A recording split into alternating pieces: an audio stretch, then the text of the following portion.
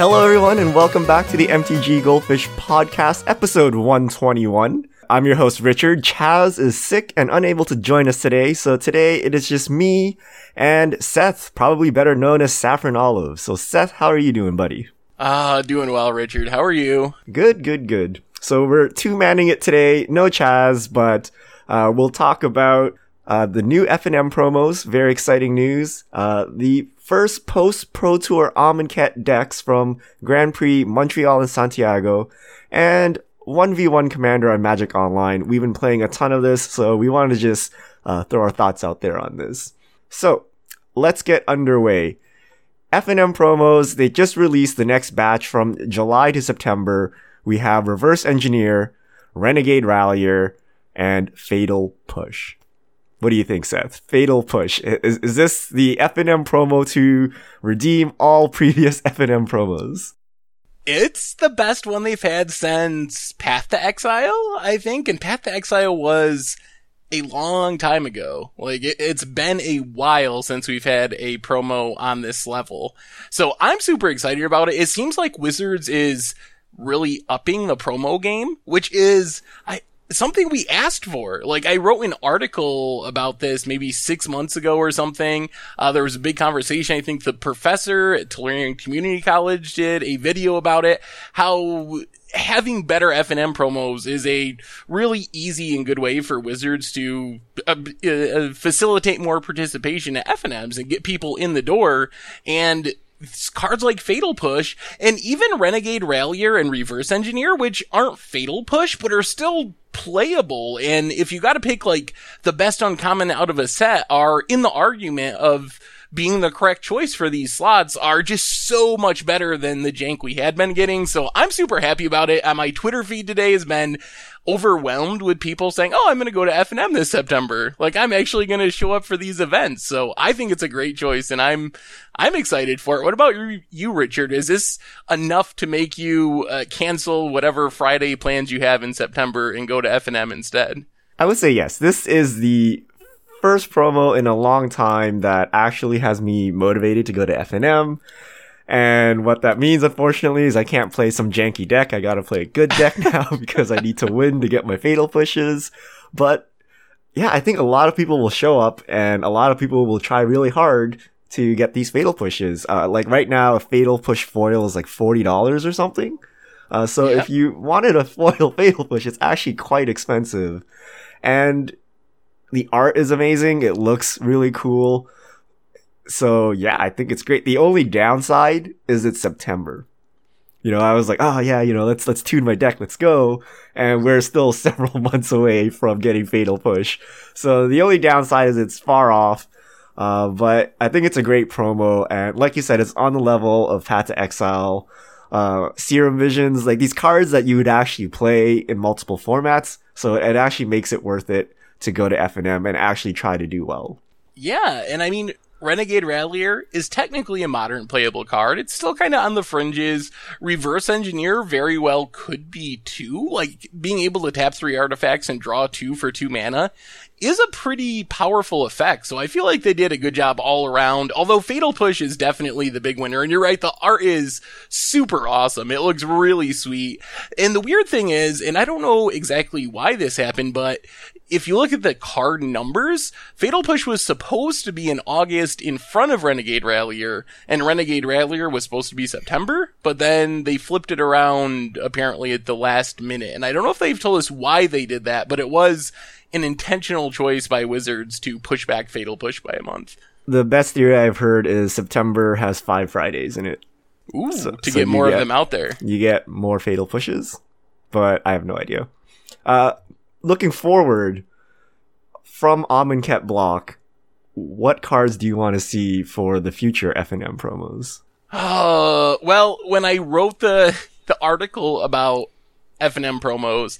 I was open to Wizards expanding them to include rares, maybe. Like, not necessarily chase rares, but more than just uncommons. But assuming we stick with uncommons, there's 2 or 3, maybe 4 that really stand out. I think my number one choice is probably Censor, which is seeing very heavy play in Standard. I don't know if it'll really see much play beyond that. And then you also have like Cast Out, Bone Picker, Lord of the Accursed. Any of those 4, I think, would be the top of the list, assuming they stick to the old formula of having them be commons and uncommons. What about you? Is there anything else? Lord of the Accursed. It's a card that is kind of seeing play in Standard, and it's just like a casual all-star.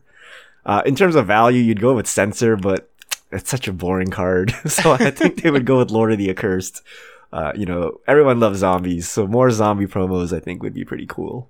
So, Richard, let me ask you, since we're on the topic, what do you think about Wizards mixing in more older format cards for promos? Like, right now you get 2 or 3 uncommons primarily from each new set, and that's kind of what we get. There's weird exceptions, like when Modern Masters 2015 came out is when we got another Path to Exile, but for the most part, it's all standard legal cards. Do you think it would be sweet to see more, like, Commander or casual focused F&M promos in the rotation, even if they're not from in-print standard legal sets? I think definitely. I don't know about other stores, but my store, there's a big kind of modern presence and even legacy and commander. So not, the players there don't exclusively play standard. So by giving out non-standard promos, I think, people will still be happy. The weird thing is if your store only plays standard, then no one will come to get Path to Exile because to them it's actually worthless. But even then, because it's actually worth something, you can just sell it and buy whatever standard commons or standard staples you needed. So I actually like that move, and that opens up the possibilities for printing desirable cards. Because right now, if you're looking from the set of standard uncommons, like there's not many cards that are that exciting. Like Fatal Push is one of the most exciting uncommons we've had in recent memories. Not all sets will have an exciting uncommon like that. So if you open it up to modern, then you can get cool stuff like a promo Inquisition of Kozilek or something, promo Path to Exile, or, God forbid, promo Lightning Bolt. They can just go all nuts. If you want the record for F&M attendance, just put a Lightning Bolt out there or something. So I think modern and legacy and commander staples would be pretty sweet. Yeah, I mean, it might be a weird time with the ban list stuff, but could you imagine, like, Soul Ring? What a sweet F&M promo that could be. Or even, like, I don't know, Mind Stones and Basalt Monoliths and other things like that that are super heavily played in Commander formats. I think they could make awesome promos as well. As long as it's not Savage Lands. I remember winning. I have, like, 4 Savage Lands from, like, spiking a row of F&Ms, and I'm like, what am I going to do with these cards? All right, let's move on to Standard, and we're out of Pro Tour and into the first post Pro Tour tournaments. We actually had 3 this weekend. We had Grand Prix Montreal and Grand Prix Santiago. Those are standard. And then we also had the SCG Team Constructed, so a third of the decks there are also standard. So we saw a ton of Aetherworks decks, a sprinkling of vehicles, zombies, and black-green decks, and blue-red control decks. So kind of similar to the Pro Tour metagame. What do you think? Yeah, I mean, it looks a lot like the Pro Tour. If you watch any of the coverage this weekend, you know that even though the top 8s didn't end up looking that extreme, I think both of the GP top 8s ended up with 3 Teamer Aetherworks decks in them. It was definitely the story of the tournament, and there were some times where it looked like it was gonna end up with a lot more. There's a ton of Teamer Aetherworks decks between like 9th and 16th in these tournaments, so we have... It was definitely the deck of the tournament. That's the deck to be in standard right now. Is it beatable? Probably. I think that there were some encouraging signs. It wasn't the 6-teamer Aetherworks in the top 8. We saw Blue-Red Control kind of rise up as a deck that might have a good matchup against Teamer Aetherworks and against Zombies, so that put up a pretty good performance. The Vehicles deck started splashing blue in the sideboard primarily, and that brought some of them into the top 8 in some of these tournaments. So I feel like Standard is... The variance of Marvel still drives me crazy, but I don't think it's as unhealthy as I was fearing it would be earlier this weekend and coming out of last weekend in the Pro Tour. So, are you okay if the metagame stays like this until Hour of Devastation, or are you still hoping that, something changes? So I'm hoping things change in the sense that new decks rise up and that we see new archetypes and we see innovation. As far as something changing, like Wizards banning something, I don't know. I don't know if I'm on board with that or not. I do not like Marvel, and I wouldn't complain if something like that happened, but I'm just not sure if Standard can handle another banning right now. Yeah, and I don't know that Wizards is willing to ban this. Like, that would be yet another Chase Mythic card that, what would they ban? Probably Ulamog, right? Or would they actually ban the Marvel? And that would just be another Chase card that's at the forefront of the bannings. Like, every face card, Emrakul's already gone. Saheeli pretty much did the Guardian in, even though Saheeli didn't get hit. And now you're gonna go after Ulamog. Like, it just doesn't look good. And I don't think it's a big deal. I know the coin flip looks bad and feels bad. And it probably is bad. Like, if losing to Blood Moon feels bad, if losing to Choke or a Counterspell feels bad, then yes, losing to Marvel with a coin flip Ulamog on turn 4, it has to feel bad, right? But I don't know what you're gonna do about it. There are feel bads in Magic. When the person loses the game, there's gonna be a feel bad. So I don't know what the answer is outside of stop printing things that cheat mana and stop printing things that create infinite loops. But we're here right now, and under the old rotation, I think Ulamog would have rotated by now. But since they went back on it, we're still here, and hopefully if you put enough Ceremonious Rejections in your deck, you can get around this, and hopefully that one time your opponent does spin the Marvel, they brick, and you manage to kill them. But outside of that, I think we're in for a lot of marveling for the next couple of weeks.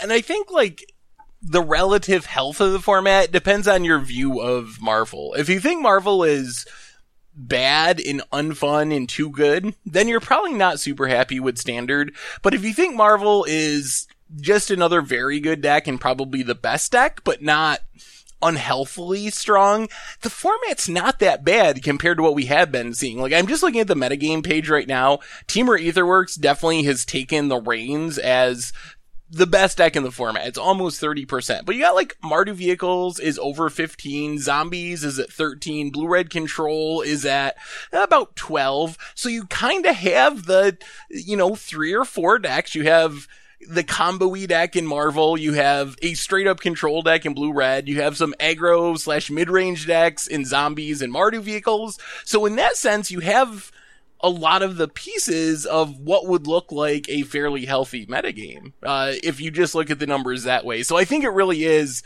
very subjective and dependent on your view of Marvel. If you're a Marvel hater, you probably don't like Standard, but if you're okay with Marvel, I think Standard is in not that bad of a place at the moment. So where do you fall on that argument, Seth? Is Standard good or not currently? Standard is better than it was. That's what I've been arguing for the past week. It is way better than it was when it was just Mardu Vehicles versus Copycat. We took a step in the right direction. Is it where I want it to be? Do I think 30% of the format being decks that's trying to turn for Ulamog people is a good thing for Standard? Not necessarily. So I think we've headed in the right direction, but we're not all the way there yet. And I think we're gonna most likely just have to wait for rotation. I would just be amazed if Wizards ban something, especially when your choice is Ulamog or Marvel. Like you said, another 2 Chase Mythics that were the big story cards of their sets. I can't see them doing that again when we're getting to the point where, what are we, almost in June now, 3 months till rotation, a little over that. We're getting to the end game where Ulamog's not going to be in the format. So I think it's going to be like how it was last year. Last summer was all about Collected Company. People were kind of sick of Collected Company by the end of it, and it didn't make the most enjoyable tournament scene or viewing experience when you knew that 30+% of the meta was going to be Bant Company decks. But we sucked it up, we made it through, it rotated, and then things, changed there. So I'm assuming that that's how this summer is going to be. So I'm not miserable with Standard, but I think it's going to be another meh kind of Standard for the rest of the summer. Yeah, I think I agree with you. It's like Collected Company. There's clearly a strongest deck here. I personally am not too fazed by kind of the spin to win RNG die roll on Marvel. It's a control deck in my opinion. It's okay if they gain, severe advantages. But it's not unbeatable. There's a lot of other decks you can play. It's not like mono black devotion mirrors like we had at one point. People didn't complain that much back then, but I think that's actually like a worse metagame.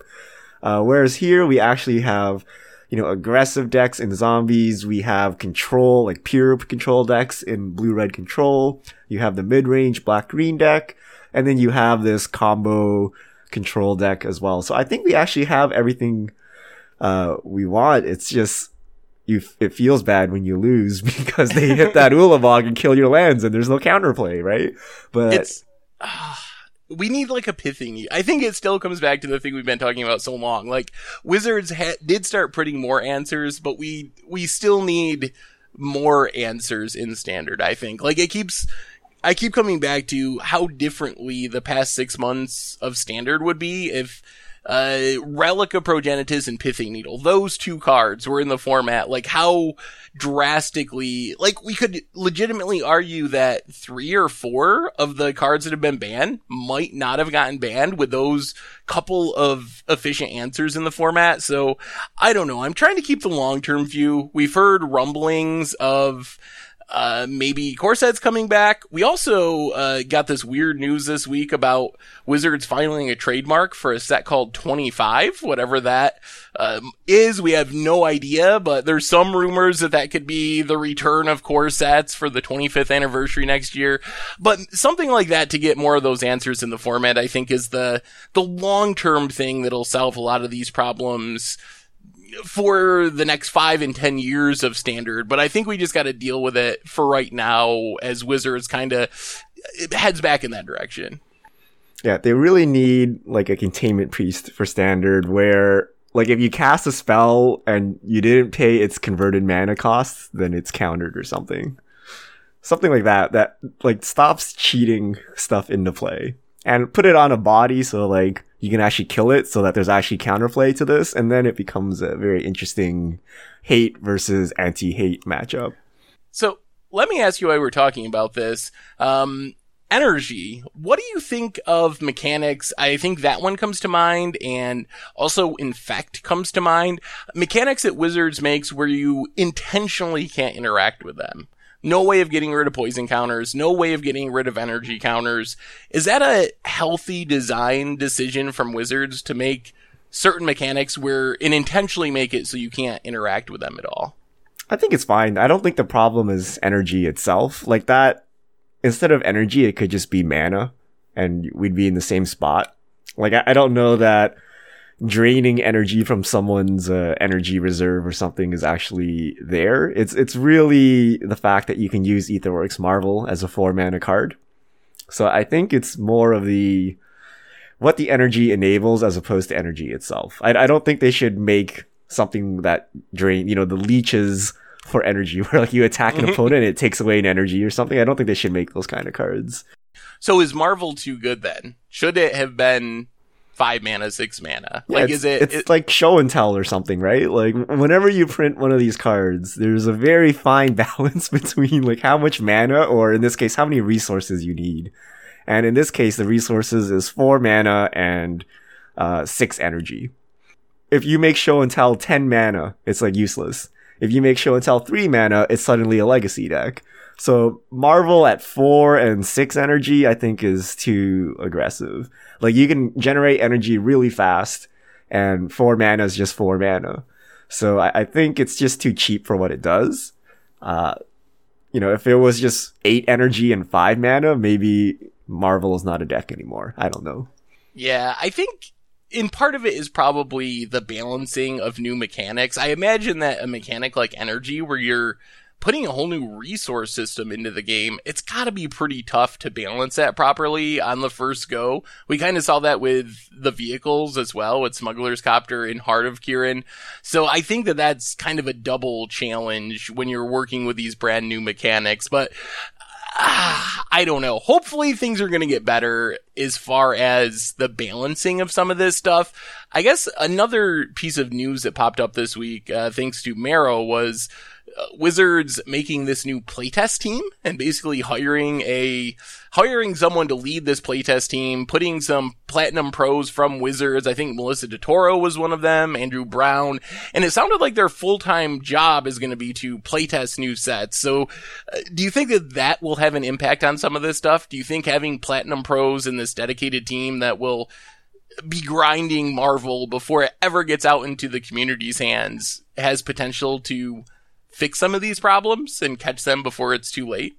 Yeah, that announcement blew my mind. I was like, what exactly were you guys doing over there this entire time? If you didn't have a playtest team, it's like a chef coming out and announcing, yes, I will taste the food I cook for you first, right? You're like, what? Like, you weren't doing this before? I didn't understand that, but apparently if they were able to maintain this quality without testing up until now, with a testing team, we should be good, right? We have former Platinum pros, Pro Tour top 8 people on the team, so I think it should be good to go. The only thing is, I hope they don't put too much weight into their testing, right? Because you have the problem of inbred metagames and stuff like that. But it's definitely good to have pros playing and actually given the resources, i.e. time, to actually play enough matches and brew with the decks and whatnot, so that we don't have all of these standard bannings that we've seen for the past couple of months. Yeah, I'm excited for that too. I think it can't be a bad thing. It's hard for me to view more high-level people playtesting with cards. Like, it's hard to see much of a downside in that, other than, like you said, the potential of like an inbred metagame. But still, I think the benefits of having more high-quality players looking at these cards, trying to break these cards before they go public is gonna be a big benefit. And hopefully, I'm hoping that leads to conversations that maybe don't happen before. Like, oh, this Marvel card in its current state, maybe we want to keep it so it's a push card. Maybe we want Marvel to be a constructed deck, but maybe that means we need a Pithing Needle or need something to like interact with this. And those are things that you might not get with a more casual once a week, get the crew together over lunch break to play a couple games with the new cards type of playtesting process, which is almost how it sounded like in the past. So I'm very hopeful that that'll lead to some good things in the future and maybe reduce some of these problems. Yeah, for the next Pro Tour, we need a new enter the battlefield. Like, what actually happens at Wizards R&D? Is it really people like play testing over their lunch break and like that's the time they have? Or, is the playtest team actually just 3 people? I would hope that they get focus groups and a lot more people.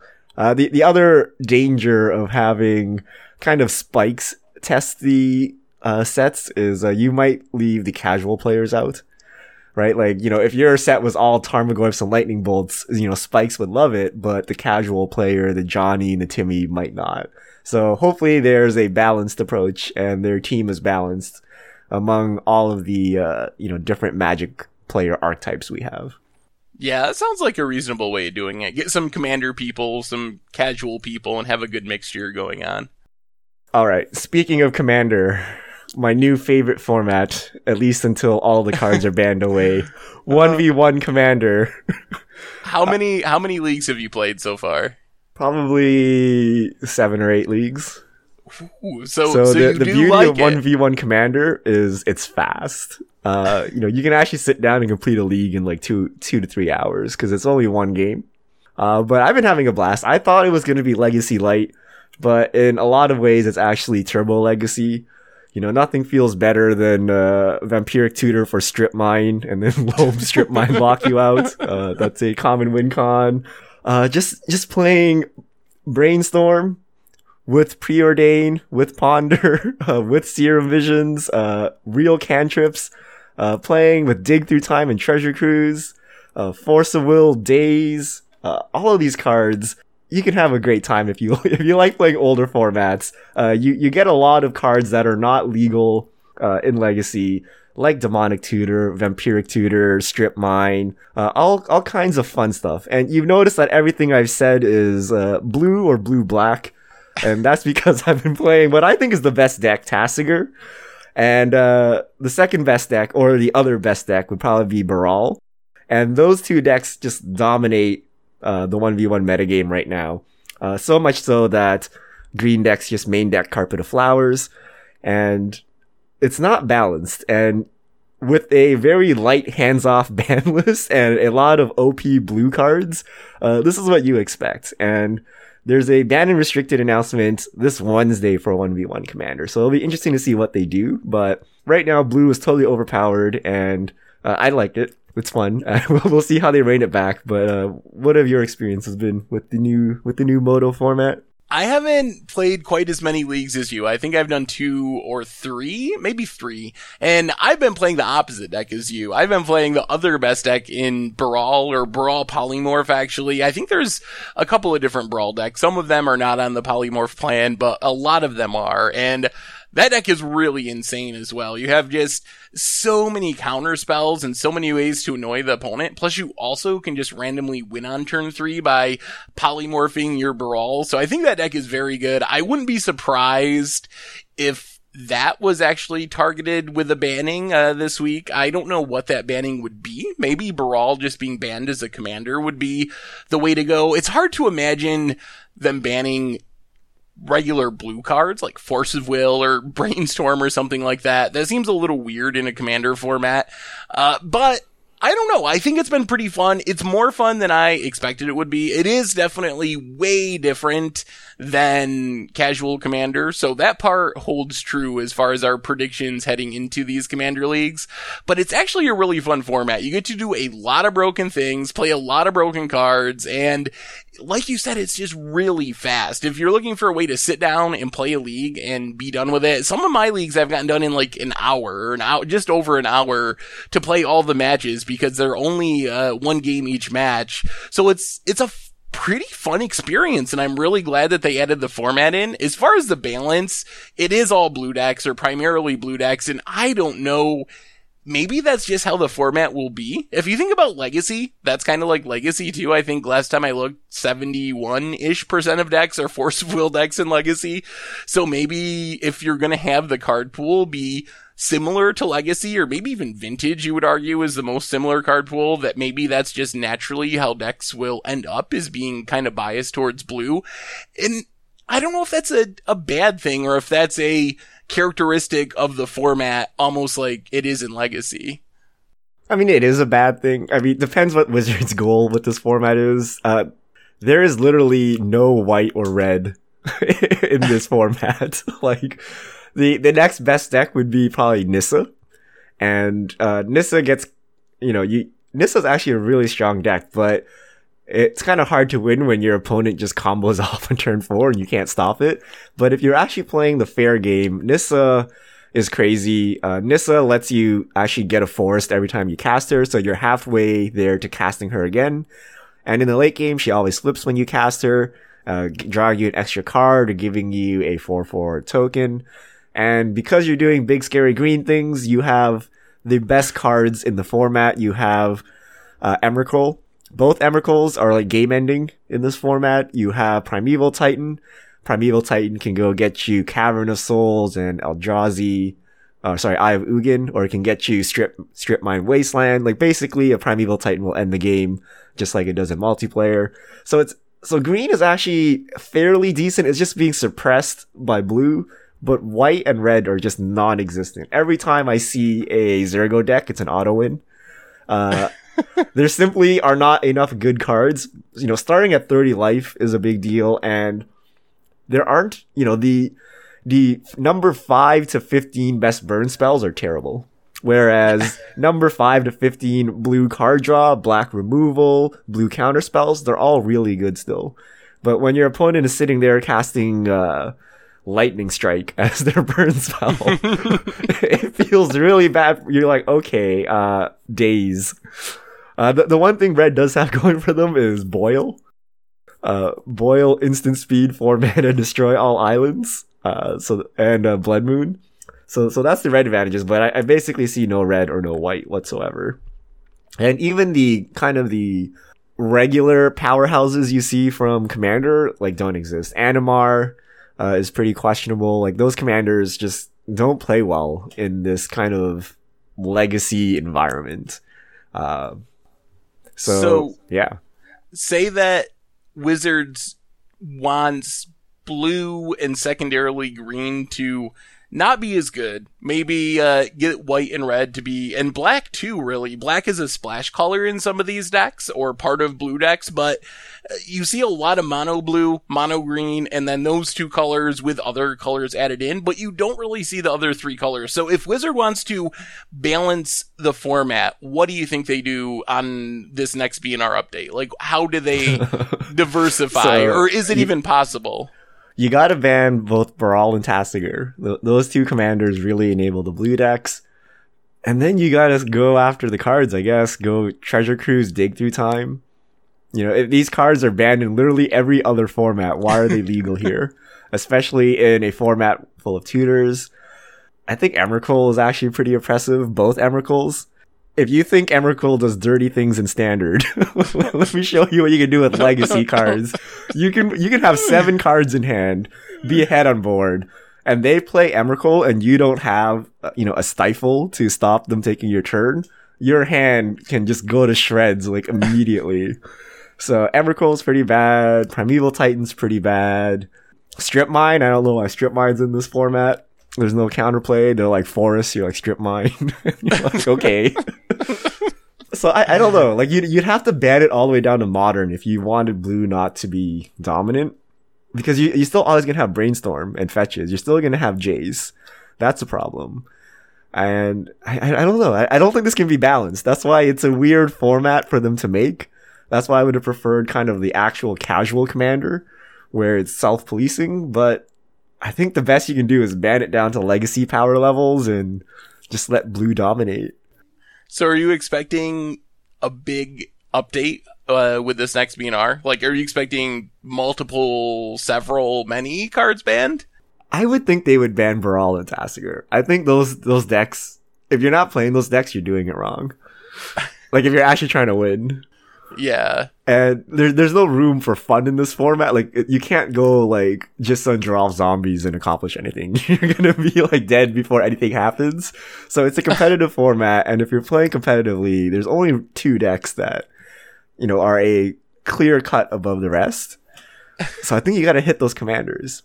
Like, a lot of the power is the commanders. Like, Tasigur is just a 1-mana 4/5 that can be recast multiple times and draws you cards. So it's hard to replace Tasigur. You can play Leovold or something, but it's not the same effect. So I think hitting the commanders is actually a pretty big deal. Yeah, and Brawl, I mean, the obvious thing to do would be to switch to Jace, but it's a big downgrade based on the style that Brawl wants to play with being so counter-heavy. The polymorph plan, getting the discount on those spells makes Brawl, I think, significantly better than Jace, Friend's Prodigy, even though you could just slot Jace into that deck and use it like a really bad Brawl, essentially. I did hear the horror story. I figured I should mention this. We did Commander Clash last week, and it was Penny Dreadful Commander decks, and Jennifer played a Brago deck, which was really sweet. But Penny Dreadful is, your deck is $1, and Moto price is as cheap as it gets. Ultra budget. And did get a comment from someone that said, "Oh, I saw your Brawl deck, so I built it and took it into a league on Magic Online." and got absolutely crushed. So I could imagine this poor person that watched Commander Clash and bought the Penny Dreadful Brago deck and had to play Brawl and Tasigur all day in a league and lose their 12 tickets or whatever it is. Let me tell you, at least like 25% of my games end in a strip mine lock. So the other person is not having a good time. Like, you just like, they're like turn 1 land, and then you're like turn 1 strip mine, so they're already down a land, right? And then there's like turn 2 elf, you're like turn 1 fatal push, you know, turn 3 they play some other thing, you counter it, and then you loan back your strip mine and it's over. And the one thing I actually learned is never let a tutor go off. So I'm used to playing like Legacy or something where, you know, if they tutor, unless it's like a Force of Will or something, you can usually just counter whatever they tutored for, and it'll usually cost them more mana. But most of the time in 1v1 Commander, you're tutoring for a strip mine. So you can't counter the strip mine. So you must counter the tutor. Otherwise, they play the strip mine, and then you can try to counter their Life from the Loams. Unless you have a dissolve or something that exiles, you're not going to get anywhere. And you just slowly get strip mined to death. And then, you just concede.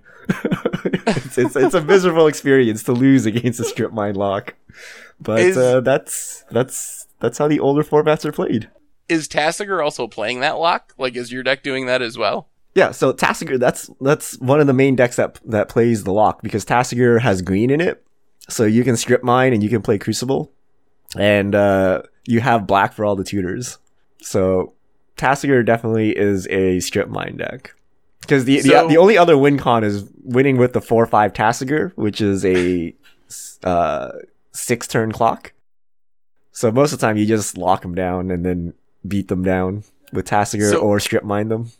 So in your league experiences, last Commander question, have you ran into any decks that you're like, oh man, that deck, it can't compete with Jace, with Tasigur, but it looks really sweet. If this format wasn't so busted and biased towards these certain commanders, I would love to be playing that deck. Have you run into that type of deck, or is it pretty much everyone's just playing Brawl and Tasigur and the budget people are on Zergo?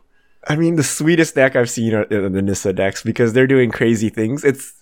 It's almost like 12 posts versus Miracles, except they don't have 12 posts. So if you don't lock them out early, they eventually get to this end game where you can't stop them.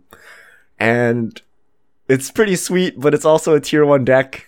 So I'm like, I don't know if I should cheer it on, or it's a tier 1.5 deck. Like, as soon as you remove the blue decks, I think the green decks will run rampant, because you can't really interact with these Eldrazi. And having Eye of Ugin in the format it really hurts, because you can always fetch it up with any of your green land tutors, in addition to Primeval Titan, in addition to, you know, normal Tron things like Expedition Map and stuff like that, and getting either Emrakul's, Ugin, World Breaker, you know, because you can do the same strip mine lock with Ugins and World Breakers and stuff like that, right? You can just get them down to 0 lands pretty quickly. So I think Nissa is actually the sweetest non-blue deck, but it's really good. I haven't seen, you know, the tier 5 zombies list or tier 5 goblins list or something where I'm like, yeah, that's pretty sweet, because chances are they didn't play anything and they just died by turn 4. Yeah. So even if someone was playing something sweet, you'd never know because they were already dead. Yeah, you know they're playing something sweet because they haven't done anything for the first 3 turns and they're dead. So are you going to keep playing? Are you going to keep playing Commander 1v1? Yeah, I like it because it's fast. It's actually one of the things I can play on Magic Online. I don't have time to sit down for, you know, an hour to an hour and a half match and then play 5 of those to finish a league. Whereas 1v1 Commander, the games go really fast. And if you know, the unfortunate thing about getting strip mine locked is you lose, but you also lose fast, right? The minute you see the lock, you just scoop and go on to the next game. So it's fast.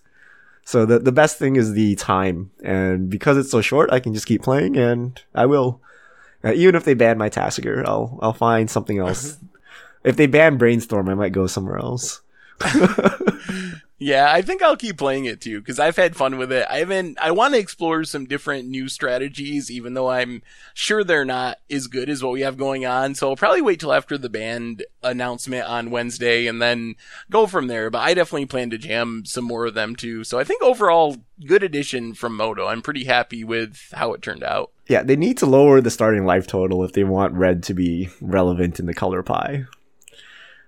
Being at 30, it takes 15 hits for Zergo to kill you at full life. Commander damage, it takes 11 hits to kill you. It's a long time. You really need the starting life total to be 20 or 25 or something to give red decks a chance.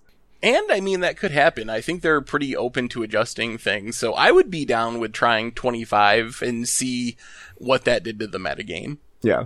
It'd be I don't think the closest I've ever come to losing to a red deck is I tapped out and I got boiled. But then I just force willed it, so it was all good. But, I was like, main deck boil. I'm like, no, there's no sideboard, so everything's main deck, right? But there's enough blue cards floating around that people just main deck boil. All right, so let's do fish mail. So if you have questions, send them to @MTGGoldfish with the hashtag MTGFishmail, and we'll get to your questions on air. First question from JY33RL FMUSOJ3. I don't know what that name is. Thoughts on Celestial Colonnade reprint in Modern Masters? Yeah, I mean, it seems like it could be a possibility. Is now that the we've next had place fetch lands. You think it's gonna be? Because we're in desperate need of all of kind of the creature lands. Raging Ravine, Creeping Tar Pit, Colonnade. They're all super expensive because they missed the last Modern Masters. It seems like a definite possibility. I think that either the creature lands, the original ones, or another reprint of fetch lands, depending on what things look like a year or two from now, price-wise. Right. Next Modern Masters is 2019, right? I believe so. I guess we don't know for sure. They could speed it up and do it next year or something, but I believe it should be 2019. Well, is Celestial Colonnade iconic enough for you? Yeah, Would it go in Iconic Masters? No. Oh, no. It's modern iconic. It's definitely would fit Modern Masters. It's the main win condition of the blue, white, and Jeskai control decks for as long as Modern has been a format. But Iconic Masters, I don't know about that. It doesn't feel iconic to me. All right, next question from True Semicolon. Is Standard's problem Kaladesh block? So many busted cards. Marvel, Copter, Heart, and Copycat. Is this Urza's block? Do we have all the broken cards from the same block here? I mean, a lot of the problematic cards are from Kaladesh, but I think the problem, kind of like we talked about earlier, the underlying problem, I think, is still just not having good enough answers for a lot of those things. That's my take. So I think Kaladesh is the symptom rather than the problem. Yeah, and let's not forget Emrakul is not from Kaladesh. Emrakul was from Shadow's block. Vague SS, what predictions do you have for Mardu vehicles going forward? Is it still worth it to main deck Artifact Hate? Well, I think you main deck Artifact Hate for Marvel now. We saw Sean McLaren actually was playing green-black and doing really well. Made the top 8, I believe, at the GP yesterday. And his main innovation was 4 Dissenter's Deliverance in the main deck. And the plan was, you get a spin on your Marvel, but then I'm going to be able to kill it, and hopefully I fade the first spin, and then I can beat you. So I think that, especially with Dissenter's Deliverance, since you can cycle it away, I think it's even more important now than it was to have main deck Artifact 8. As far as Mardu, play blue cards in your sideboard, and I think it's still one of the second tier of decks behind Marvel, that next grouping. Mardu might just get incidentally hated on because everyone's packing artifact removal for the Marvel decks, and then your vehicles are just going to get the collateral damage from that. So it's interesting to be an artifact deck at this time due to Marvel. Next question, Adlan Mavel. Is Spell Queller the final piece to make UW Spirits a competitive standard deck? was.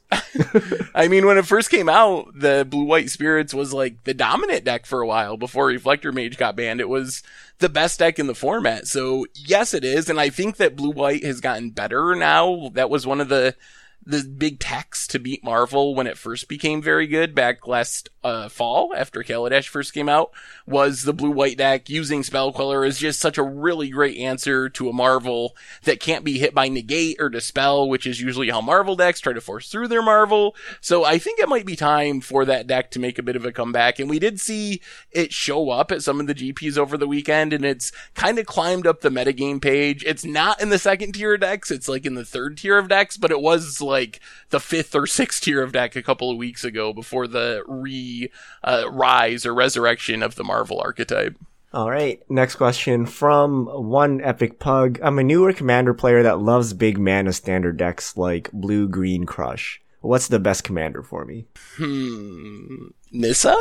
We were just talking Nissa. That seems like a good one, right? Yeah, Nissa is a pretty good commander. Omnath for multiplayer. Basically, what about any green commander? Any green commander is usually quite big and rampy. I'm trying to think of one in blue and green, and I can't think of a blue-green ramp commander off the top of my head. Oh, there's blue ramp, the Planeswalker. Teferi. Yeah. It's mono blue, but it's a pretty rampy mono blue deck as well. Sounds like a plan. Next question from Thimgan87. I want to play more, and the only option I have is Moto. So what's the most cost-effective way to get into Moto? There isn't any secret way of getting into Moto cheaply, unfortunately. It really depends on what formats you want to play. The best things you can do to save money is probably buy your cards directly from like Card Hoarder, MTGO Traders, those type of websites, and you get a bit of a discount over buying tickets and then spending the tickets. That saves you a percentage. If you know someone that's got a bunch of extra tickets that you personally know, preferably don't buy from random people because fraud is out there, but that you know that has tickets, that's even better. So just little edges like that, but there isn't any way to grind your way into Magic in the same sense you would Hearthstone or something like that. Yeah, and you can start with the cheaper formats. Momir is pretty cheap. You just buy a deck and then you can just play. It's like $10. Or Pauper decks are pretty cheap. Casual Commander, you can just build like a $10 deck, and if you have a bunch of friends that play online, you can play unlimited for free. So there are cheaper formats. If you want to get into kind of the most popular formats like Standard, then you're gonna have to build a budget deck, because it's pretty expensive otherwise on Magic Online if you're just starting. Next question from Retro Twinfin. Should I sell my Demonic Tutors? I play Cube and Modern and want to upgrade my Modern deck. Cube already has a tutor. I don't see why you wouldn't. I don't think there's any specific reason to hold them, especially since they're not on the reserve list, even though they're old cards and they could be reprinted in a future. I mean, you talk about iconic masters. If there's an iconic tutor that would make a great chase card, Demonic Tutor is definitely on that list. Yeah, now that you mentioned that, Demonic Tutor is probably there. So I would sell it, especially if you're not using it. If you're not using it, like, there's no point in holding it. So sell the cards you're not using for cards you would actually use. Next question from Gosu Gelber Sack. How is Noble Hierarch still 40 euros with Infect, not a tier 1 deck, and even Bant Eldrazi falling out of favor? It's just super heavily played. Right now I'm looking at the list. It's the 9th most played card in Modern overall. And it's not because it sees so much play in any individual deck. It just sees play in a ton of decks. The new Abzan Company counter Vizier Remedies deck, Nightfall decks, Abzan decks, Ban Eldrazi decks, Infect decks. You go down the list, it's just in so many decks. So I think that that's the big reason. It just has demand across so many different archetypes. Speaking of Hierarch, from SLC West, is Noble Hierarch on theme enough to see an Invocation reprint? They have to fit in some green cards somehow. I assume this means in Hour of Devastation. Hour of Devastation. Is Noble Hierarch regal enough, or I don't know the justification for invocation. Like, has to do with gods and royalty. So it's noble hierarch on theme. I don't know what a hierarch actually is, but it sounds regal. Yeah, I mean, maybe they do need to find green cards because green definitely got the shaft the first go around. So maybe, I don't know. It doesn't really scream Egyptian or god theme to me, but if they have to stretch a little bit to find some good ones, I guess it could. Maybe there's a way you can make it work with the art and the flavor of it. All right, next question from Mint Black Lotus. Any tips on reducing the click intensity of Momir? I lose to clock more than my opponent. Click your Momir first before you tap your mana, and then when you tap your lands, it just automatically goes towards the X of Momir. I know it's a big one. If you do it the opposite way and tap all your lands, then click Momir, you have to click all the mana again to add it in. Otherwise, F6 on your opponent's turn, since you don't have counter spells or anything anyway, so you can't really interact, and it'll just stop during combat if your opponent attacks and let you choose blockers. But I think those are the two big ways you could try to save a bit of time. Yeah, and the clicking thing applies to basically everything in Magic. Tasigur, 1v1 commander, I time out a lot as well. You have to click the ability first, then pay the mana. It's actually a lot better than clicking the mana first and then paying for the ability, because it makes you then select the different types of mana. Next question from Luca Scanu. Is Burn good in the current modern meta? I think Burn is fine. I don't think it's bad, but it is in the top grouping of decks right now. We'll have to see. The big hot deck right now is the Infinite Life / Infinite Mana Counters Company deck. Sort of had a breakout weekend to some extent on the SCG event, and that seems like it could be a rough matchup, but it seems good against the Death Shadows decks, which are really popular as a way to potentially steal some wins there, or at least reasonable. Like, it's risky in the sense that you pump up your opponent's Death Shadows, but if you can leave up some burn, you can kind of punish them for paying their own life to pump up Death Shadow. So I think it's definitely like a tier 1 1.5 deck at the moment. All right, next question from D Phillips 83. I want to play standard at my LGS, but Fridays are impossible for me to do. How do I convince WotC to allow FNM on other days? I think FNM is kind of stuck to Fridays, but usually I see like the bigger gaming stores, they have multiple events. So, if you actually want FNM promo, you're kind of stuck on Friday, but all of the other days usually have some kind of event. So I would actually talk to your local game store about it, to add kind of non-Friday events. But in terms of getting promos and stuff, I think you're kind of out of luck, because I don't know that Wizards will allow people to hold FNM on non-Fridays. Yeah, and keep a lookout for, like, when they did the Standard Showdown. I think they've done it twice so far, and I think those were Sundays for, like, a 6-week run. So they do occasionally do other Standard events that do have promo or other giveaways like that aren't on Fridays. So keep an eye for when those happen to come up as well. All right, Mike R. Wolf. Blue-Red Gift Storm is dominating our local modern FNM. How do you beat it? Surgical Extraction? If so, which card? Surgical Extraction can be okay. It really depends on the situation. Usually, unless you can get the actual Past in Flames before your opponent has been able to cast it, like if it somehow gets milled or in the graveyard, usually go after the Manamorphoses. I think are the most important card, because that's usually the pinch is blue mana after they cast Past in Flames. They usually have a ton of red mana because of the rituals, but to be able to cast their cantrip spells, they need blue mana, and they rely on Manamorphose. Otherwise, any hard graveyard hate is very good against that deck. Rest in Peace, Relic of Progenitus, Tormod Script. Also, counter spells and Thought Seizes can be very good against them. Hand Disruption. So those are the directions I would head against Storm.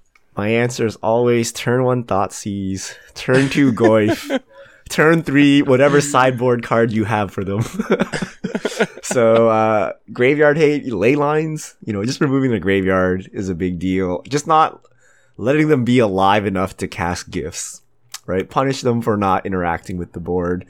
Usually a big Goyf will do that. Thalia, also very, very helpful against things like this. Next question from Emmett Yeager. As an employee of an LGS with a strong EDH scene, which ban list should we be gravitating towards? It's happening. The fracturing of the ban list. I think if you're playing casual multiplayer, I think it's going to be the same in the end. So I don't think you're going to have to choose, but I would, I don't know. I would wait until after the Hour of Devastation update, see if it ends up being exactly the same, which is my guess, and then problem solved. Yeah, I think for now, using the normal rules committee ban list is probably best. Like, the Moto is not that popular yet, and it hasn't really taken off, so just use what everyone is kind of used to currently. Last question from Randon Dark Rider. Do you think Choice of Damnations is playable in either Modern or Commander? Seth, do you even know what Choice of Damnations does? Sort of. Because I don't. What does this card do? I know it's a 6-mana black sorcery from Kamigawa block. It is a sorcery arcane. Something to do with choosing. You have to choose a number, and then there's some weird, like, paying of life, and one player loses life equal to the number that ends up being bid. You, like, bid back and forth or something? Is that close? Okay, target opponent chooses a number. You may have that player lose that much life. If you don't, that player sacrifices all but that many permanents. Wait, what? Oh. So the opponent chooses a number, and then you can have them lose that much life, and if they don't lose that much life, they have to sacrifice that many permanents? Okay, so if the opponent picked 1, you would be like, okay, sack down to 1 permanent. You get to choose. So you'd be like, all right, you sack all but 1 permanent. Oh, and if they okay. choose 10, you're like, okay, I 10 you. So I think that it's not playable because not playable in most situations, although it could be in a very specific deck maybe, because it's very expensive and most of the time it's just going to be a big burn spell. And if you think of it as a 6 mana burn to your opponent's face spell, what number of damage are you going to have to get for it to be worthwhile? I'm thinking it's got to be like 10 plus for it to be worth it, because you have like Sorin's Vengeance, which I think drains for 10 at 7 mana. So I think there's just, the numbers don't line up well, because you're going to be in a situation where if you are like picking, your opponent picks 7, it's going to be a situation where like, oh, they maybe sack 1 permanent or they take 7 damage. They're still at 13 life and it just doesn't really do a whole lot. So I don't think it's actually playable. It's too punisher-y when you really look at how the numbers work out. So what you really need to do is team up with a buddy, Mindslaver an opponent, and then quicken Choice of Damnations the person you have Mindslavered and kill them on the spot with Choice of Damnations. Against the odds, 2v2 Commander multiplayer. I mean, it's definitely playable in the against the odds sense. Actually, this seems like a great against the odds card. I don't know why we haven't had this on the poll yet. So I'll definitely add it to a future against the odds poll. Maybe it'll win and then we'll find out just how playable it actually is. All right. That's all our fish mail for this week. Thank you everyone for sending them in. Remember to send them to the hashtag MTGFishmail at MTGGoldfish and we'll get to your questions. So that wraps up this week's podcast. Any thoughts out the door, Seth? No, just, I don't know. I'm excited. We have more tournaments coming up, so I'm excited to see if Standard continues to develop over the next 2 or 3 weeks heading into the mid-season BNR announcement. I think that's going to be a really big deal to see the next couple of tournaments, and if things stay like they are, trend away from Marvel, I think things are going to be okay. If we end up with 5, 6, 7 Marvel decks in top 8s, then I'm going to start to get nervous that we're going to have another huge uproar about the banned and restricted announcement, and I'd like to avoid that again. Yeah, so I'm excited for this Wednesday's moving forward. I'm excited for this Wednesday's Magic Online 1v1 update because it'll tell us what their attitude towards this format is. Is it going to be the Wild West where they're just hands off and let whatever happens, or are they actually going to try to police the format and get equal representation of the color pie there? So it'll be a very telling update, I think. So that's it, everyone. Thanks for joining us for the MTG Goldfish podcast. What does Chaz say to sign off the podcast? I don't remember. I don't remember, but we'll just go with this is the crew signing off. See you next week. Hey, I think that was it. I think you got it by accident.